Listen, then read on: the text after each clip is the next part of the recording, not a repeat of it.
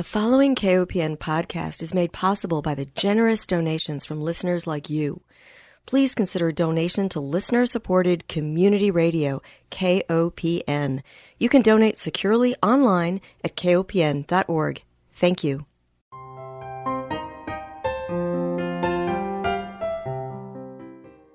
Hi, welcome to Food Sleuth Radio, where we help you think beyond your plate. I'm Melinda Hemmelgarn, a registered dietitian, an investigative nutritionist on a mission to connect the dots between food, health, and agriculture and find food truth. And today I'm honored to welcome my guest, Dr. Benjamin Cohen. He is an environmental historian, chair of engineering studies, and associate professor at Lafayette College in Easton, Pennsylvania. Dr. Cohen is a prolific writer and serves on the editorial board for MIT Press's History for a Sustainable Future book series.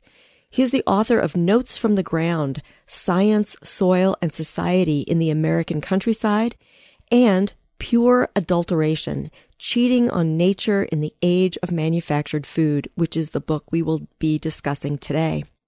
Dr. Cohen received his PhD on the history track of Science and Technology Studies from Virginia Tech, and from 2005 until 2011, he taught in the Department of Science and Technology Studies at the University of Virginia, where he was the founder and director of the University of Virginia Food Collaborative. I am thrilled to have you with me. Welcome, Dr. Cohen. Thank you so much. I'm thrilled to be here. I'm so grateful that you want to talk about the book. Absolutely. I think we should start with why you wrote this book. What led you to food adulteration? You've got degrees in history and engineering. Why food and why food adulteration? Thank you for asking. I think the best answer is I had written and done work that became Notes from the Ground, which is a study of the origins of agricultural chemistry. And that work brought me from the 1790s to the 1860s. And I became interested in what happened after that period, once agriculture and chemistry came together as a profession, and in many ways as the seedbed for how the USDA, which was founded in 1862, how they structured what they were going to do. When I got to the next era and started to understand or read into the post-Civil War period, it took me much closer to food and new markets and new manufacturing processes, and a little bit away from agriculture and farming. And that very transition started to fascinate me about what does this mean for how we understand what our food is? What does this mean for how we maintain our trust and faith in a food system, which was rapidly changing and rapidly expanding and rapidly industrializing? So some of the earlier questions I had about how do we know what the soil is? How do we know what the best kind of farming is? These are kind of the basic questions of the first book. Led me to more of those knowledge questions. How do people know that their food was what they thought it was? How do people know that the scientific analysis meant something to them? And that's a story that happens in the second half of the century. Mm-hmm. And we're still asking those questions today. But before we get to today, I think we should define adulteration. That's good, too. It is, I think I say at one point in the book, it has a very Victorian feel to it. The word, we don't generally use it as much as they used to, adulteration. Adulteration, at least in the way that they talked about it, maybe we still do, refers to contaminated or corrupted or even deceptive foods. Adulteration as proposed to be in opposition to pure, something that's not what it says it is. Mm-hmm. And something can get adulterated accidentally. Things can get contaminated along the way. That's not improbable. But things could be intentionally adulterated. They could be spiked with what they would call adulterants, with chemicals or additives that some people think shouldn't be there. And so the end result is to label that or refer to that as an adulterated product. I'm really glad you brought up contaminated, because in my notes in preparing for this interview, I was really curious about the differences between those two words. And I was going to ask you if you felt that it would be a fair thing to say that adulterated food is also the same as contaminated food. And I'm glad you also mentioned this idea that there is some honest contamination that occurs, like, oh, I didn't realize that the metal pot that I was using was contaminating my food with a metal. But then there's also the purposeful adulteration. And that's really what your book focuses on, is just this mindful adulteration, really, of so much of food in history. And I don't know about you, but when I was reading this book and really riveted by your historical data that you pulled forth, I had no idea how widespread food adulteration was throughout history. Were you surprised as well? I was. I had a sense that this wasn't a new phenomenon, so I'm quick to point out, hopefully in the book and when I talk about it, that adulteration or contaminated food, whether it's honest or dishonest, isn't a new thing in the later 1800s, although they called that the era of adulteration. And they named it the Pure Food Crusades, which suggests to some that here's some singular event that is new on this world stage. But as long as we've had food adulteration. As long as people have negotiated or tried to sell or handle foods and pass it off from one person to another, there's been some mode of distrust or some mode of contamination.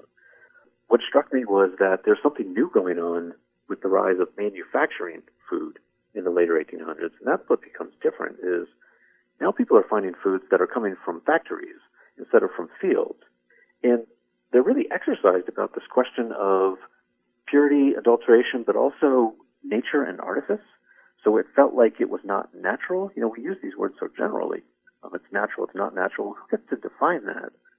I didn't want to do the project and claim that I had the answer to that. I wanted to find out what the people at the time thought.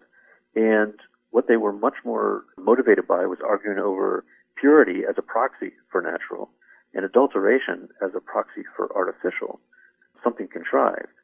And surrounding all of those various loose, vague cultural terms was a concern that they couldn't know. Like, what were the means for them to understand? How could they determine if it was pure or adulterated? How could they determine if it was natural? They had to start making new arguments when these things started to come from factories, which in some ways, by definition, is artificial. It's made by humans.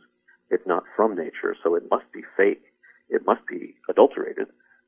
Versus other people saying, I don't know, we might be able to make foods more cheaply. Maybe we could feed more people. Maybe it's more efficient. Why is it necessarily bad if it's from a factory?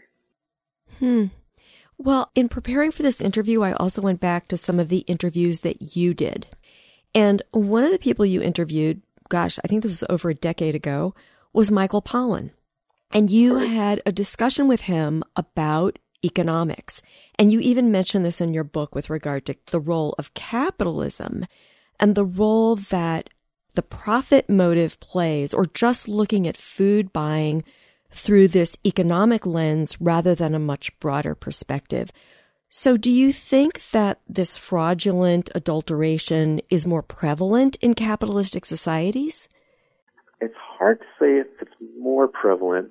In the century since, by contrast, we've had so much concern for, just as one example, over like Chinese imports, which is not necessarily or entirely coming from a capitalist basis. But you do find throughout the growth of not just industrialization, but industrial capitalism, that profit motive exercises itself in a new and perhaps more virulent way. So I think it exacerbates probabilities in ways that hadn't existed before the capitalist marketplace really structured food production. So I'm kind of on board with the way you phrased it, of the impetus for fraudulence is definitely connected to market dynamics and how people understand who they are on the open marketplace. And that too, you'll hear this a lot in my answers, that too is so in flux in the later 1800s, in this period of wild, kind of almost like wildcat capitalism, the origins of our modern capitalist marketplaces, at least in the form that we recognize them now. Yeah. It's so interesting. You and I probably were both riveted by the PBS special on food adulteration, The Poison Squad, and Harvey Wiley, who you discuss here in the book. The idea that there were people who were fighting against this adulteration, and they came up against the industrial forces that were trying to drive policy to protect profit. Of course, we see this still today. But there were policies that were put in place that would help protect the consumer in the market. And So I like to think that today we have greater protections because of those heroes in the past. I think that's true. I think what happens is the end point of this book is right what you were speaking to, that the Harvey Wiley story and the Poison Squad. By the way, a plug for a great book called The Poison Squad by Deborah Blum, who that documentary was based on. This is from early 2020 when the show came out. She's helping narrate what is chapter 8 for me, so it's the end of my story, but it's the passage of a 1906 Pure Food and Drug Act, this famous act, which most people know, if they know it at all, because they think of the jungle in Upton Sinclair. Right. So they think of that kind of contamination, like that's the imagery. Because his book came out in the winter of 1906, and it was kind of like the nail in the coffin for what they would call the pro-adulteration camp. That law is the basis for what becomes the FDA, for the modern Food and Drug Administration.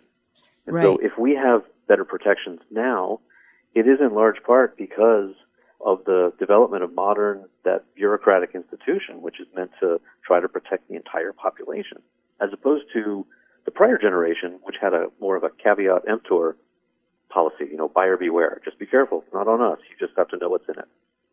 I think the follow-up to that answer, without rambling on, is new foods come up, new techniques occur, new manufacturing processes are developed, and new questions arise that we're always chasing down.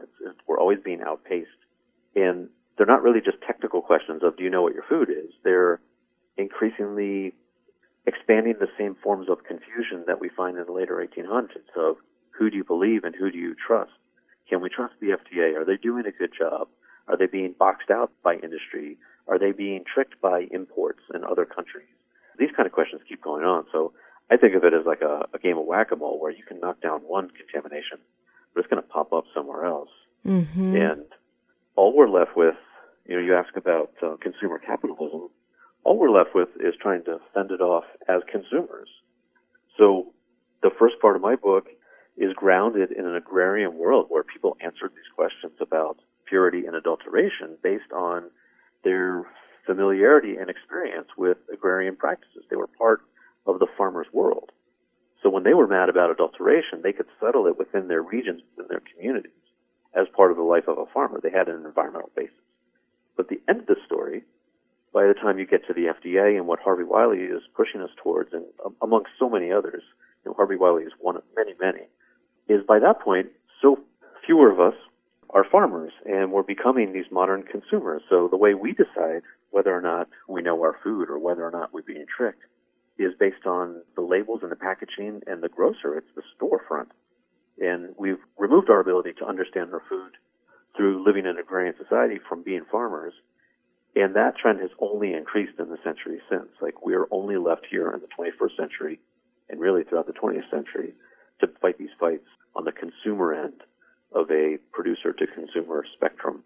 And really that shift happens across from the mid-1800s to the first part of the 1900s. Mm-hmm. If you're just joining us, you're tuned into Food Sleuth Radio. We are speaking with Dr. Benjamin Cohen, environmental historian, chair of engineering studies, and associate professor at Lafayette College in Easton, Pennsylvania. We are talking about his terrific book titled Pure Adulteration: Cheating on Nature in the Age of Manufactured Food. I want to talk about this whole idea of who is really protecting us, because in my role as a consumer educator, as someone who's a health educator, as an advocate for the consumer, my feeling is that people are outraged when they find out that their food has been contaminated. We have for so long, I think, thought that if a food is sold in the supermarket, it's got to be safe. And we've got these agencies looking over us, right? We've got the EPA, we've got the USDA, and we've got the FDA. What I don't think consumers are as aware of is how much those agencies have been stifled and limited in their control. A lot of their teeth have been removed, in other words, during different administrations. And that always makes me cringe because we then go into a marketplace that is less safe. And you talk about products certainly today that we're still struggling with. I know I look at, say, honey and olive oil. We've seen stories. You mentioned China, right? The melamine in their products that were coming over. So, yes, we do need extreme vigilance. We can never rest. What do you tell your students and people that you talk to about this in terms of what can we do to help protect the safety of our food system? That's a big question. It's a good question. It's a hard one. When I'm talking about this with students or when we're working, we have a small college farm here. We do a lot of local food justice work, food security projects. Generally, what we end up talking about is that, yes, we need to reinvest and bolster the means of these agencies to be able to do the work that we built them to do, and that slowly that's been eroded or there's corporate capture. And this is over decades. It's not like something that started in 2016 or something that started in a pandemic. This is a very long process of challenges to the bureaucratic authority. So much so that bureaucracy now is a negative term, whereas it was a triumph when they founded the FDA to have a new bureau that would study this. So there's all that. Like, we need to keep the agency's ability to keep track of these industries. But there's also the real answer for me, or what we end up doing, is trying to come up with stronger, more environmentally connected ways to understand our food so that we don't only depend on buying things in the grocery store, or we have a better sense of collaboration or participation in our food system. And since we're not all going to be farmers again, like, we're not going backwards when 50% of the country was farmers and now like 2% are, that's not going to be the answer. But we talk about involvement in school farms, involvement in community gardens, in farm-to-school programs, in food stands, vegetable stands, and food hubs, in community-supported agriculture, in local organic growing. These all provide opportunities for people to become more of a participant in the food system, even if they're not a farmer, rather than just an observer. Because if you're just an observer, then you have to depend on somebody else to verify for you if the food is safe or not. And I don't want to overstate that. There's only so much you can do because the industrial food system is so huge and vast. But I would like to see us move more in that direction as we think about policies and education in the coming decades. Mm-hmm. And you wrote an interesting opinion piece for the New York Times, I believe that was back in 2014, where you were talking about should FDA label natural, right? This debate has been going on for a long time. Nobody can decide exactly what natural means. And I think actually USDA has a stronger definition than FDA. Right. But you argue that no, we really need to stop relying so much on the label and know more about the process. I do try to make that case, and I try to make that case in the book. I also always like to follow it that I'm a pluralist, and I almost never advocate an either-or scenario. So I don't think we should ignore labels or ignore the ability to properly explain what's in a product. I think we always need to do that. I worry that the tendency is to over-rely on that, which is a product-based approach. And instead, and as with that op-ed piece, I'm forgetting the specific language of it, but I was trying to make this point, like, you can argue all you want about whether or not they should label it natural, but that is such a cultural decision. There's so much culture inside nature that I don't even know what you're going to be talking about if you decide to stamp it with a nature stamp. Right. And that's at the center of this pure adulteration debate is people wanted to say that their food was pure, or on the opposite, people wanted to claim that it was adulterated. And they were always arguing about something else. It wasn't so much just the product. It wasn't the thing at the end of the line. I have a line in there that I think pervades the whole book, and it's that trusting food means trusting people. And we need to work on the trusting people part if we want to be able to trust our food. We can't just hold out and hope that eventually this perfect pure food is going to arrive, or this perfect natural label is going to tell us that everything is good and right, because that's going to raise all kinds of other issues. Right. And I'm not prepared to answer, like, I'm not, nor as an agency, like, what does natural mean? We haven't done it yet in human history. I don't think we're going to solve it with an agency. You know, I'm so glad you brought up the word trust, because as I was reading this book, I thought, wow, I wonder how he feels about trust. And after learning so much about fraudulent activities in our food system, it must make you a bit more leery. It does. You asked earlier, I think the first question at the top of this is what led me to work on this. And I'll give a different answer now, which is I think by nature, I'm always skeptical about knowledge claims. Not because I think I know, but because I think I don't know. And that, in many ways, led me to find this story. And so I don't know if I'm more leery as much as I've come to understand a little more about why I'm leery or why I'm skeptical. And it's hard to find that line, and I try to find it between skepticism and cynicism. I feel like I avoid the cynicism part, but I do carry myself or think through these systems with a skeptic's eye. Like, are they giving me the honest truth? Is this the genuine article? And, as a backup to that, like, how do I know? Why do I trust them? Why are they credible? Where did their authority come from? Based on what conditions? Based on what evidence? Can you explain those things to me? And that's where I'll get my trust from. Mm-hmm. The epilogue of your book is The Persistence of Adulteration. And because we had talked about this idea of trust and the natural label, I can give you a modern day scenario where nature or natural and, of course, the color green is on a lot of packages, as well as non-GMO. And I think that consumers, when they buy something that's natural, they don't expect it to contain residues of a very popular herbicide, glyphosate, which comes from the Roundup Ready crops that are ubiquitous in our farm belt. Right.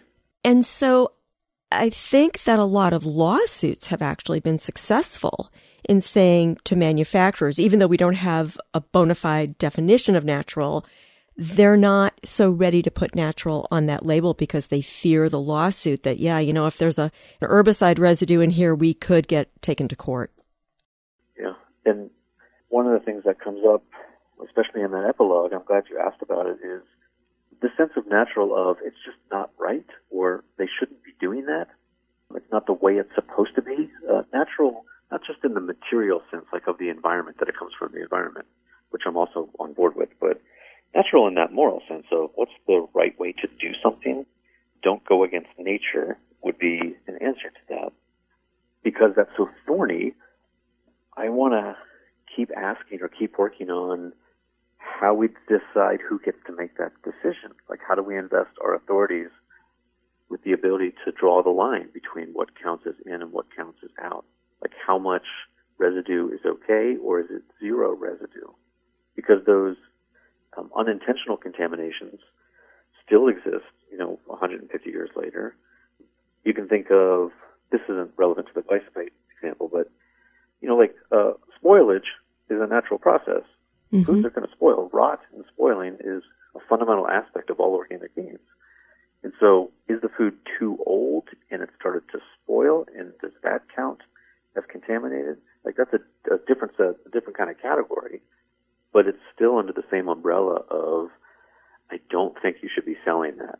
Right. Like the sell-by date. And when you have that larger category of what are you supposed to be selling, it's hard to police that on a one-to-one thing. So we end up coming up with labels, and we end up carrying forward our ideas of when we think there's enough intervention and when we think there's too much intervention. Mm-hmm. Yeah. So do you think like that? I'm sorry. I don't know. I'm starting into the interview. I was going to ask back that line of like when it's too much intervention. This is something I speak about in the epilogue of. There's a line when we're always manipulating something. All agriculture is the manipulation right. of a non-human thing, and so we're fine in most cases. But like with the residue from Roundup or genes that are from a different organism, those are interventions that many people deem are too far. And to me, the question is, how do we decide what too far is? And do we just use science, which is one conclusion of the era of adulteration, is that purity becomes a scientific concept, something we can measure and analyze. But can we also use experience and familiarity and culture and dietary tradition and family practices? There are other ways to get at it, but they provide different answers. Mm-hmm. Yeah. And I think that there's a big difference between intentional contamination or intentional adulteration for profit motive versus the unintentional I won't even use the word adulteration here. I'll use the word contamination, unintended consequences of, say, I always think about cookware, for example, where you might get too much copper in food if you use a certain kind of cookware, or in some kind of processing where you unintentionally have an ingredient in that food that you didn't intend to. And, through scientific analysis, then we can find it and we can say, okay, we got to change the methods for the health of the public. But we've got a situation here, Dr. Cohen, where we just have like a couple of minutes left. And There's so much in your book. I want to give those minutes to you. What do you want to make sure our listeners know from your huge body of work? Oh, that is the big question. I'm fascinated, or the thing that I learned the most from writing this book and doing the research was how prevalent and how dominant the cultural questions were that preceded any of the food or agricultural questions. What I mean is those questions of deception or trust or faith or doubt, those were widespread culturally at the time, and people imported those pre-existing concerns over trusting one another into the way that they are about trusting food. And so that, they called it the Gilded Age, at least in U.S. history, and this is a Mark Twain quote, The Gilded Age, one of his books. And he meant it as like it's a thin gold covering that's faking you out, that's hiding the true rot that exists underneath. And that sensibility of not trusting what you see, like is what you see what you get, led people on a personal level to really question all their interactions. And then the pure food debates are within that larger cultural debate. And I give that as a comment here because that to me is timeless. Like that's what we deal with today. It's not just a question of the environment. It's also a question of, and it's not just a question of scientific analysis. It's really at the root a question of how we build these mechanisms to restore faith, to build trust, to avoid doubt, so that we feel like we can be honest people living in an honest world. And I think if we're not grappling with that, then we're not going to be able to get at these specific food issues. Mm-hmm. Absolutely. It's a terrific book. We've got to close. We're out of time. So I want to thank our listeners for joining us. I want to remind everyone that Food Sleuth Radio is produced by Dan Hemmelgarn for KOPN Studios in beautiful downtown Columbia, Missouri. Most of all, I want to thank my guest, Dr. Benjamin Cohen, environmental historian, author of a terrific book titled Pure Adulteration, Cheating on Nature in the Age of Manufactured Food. He is an associate professor at Lafayette College in Easton, Pennsylvania. I will provide links that show maps of how adulterated food traveled around the world. I will provide a link to his excellent websites. And I just want to thank you so much for this incredible body of work. I want to thank you for the time to talk about it. This is really enjoyable. Thank you.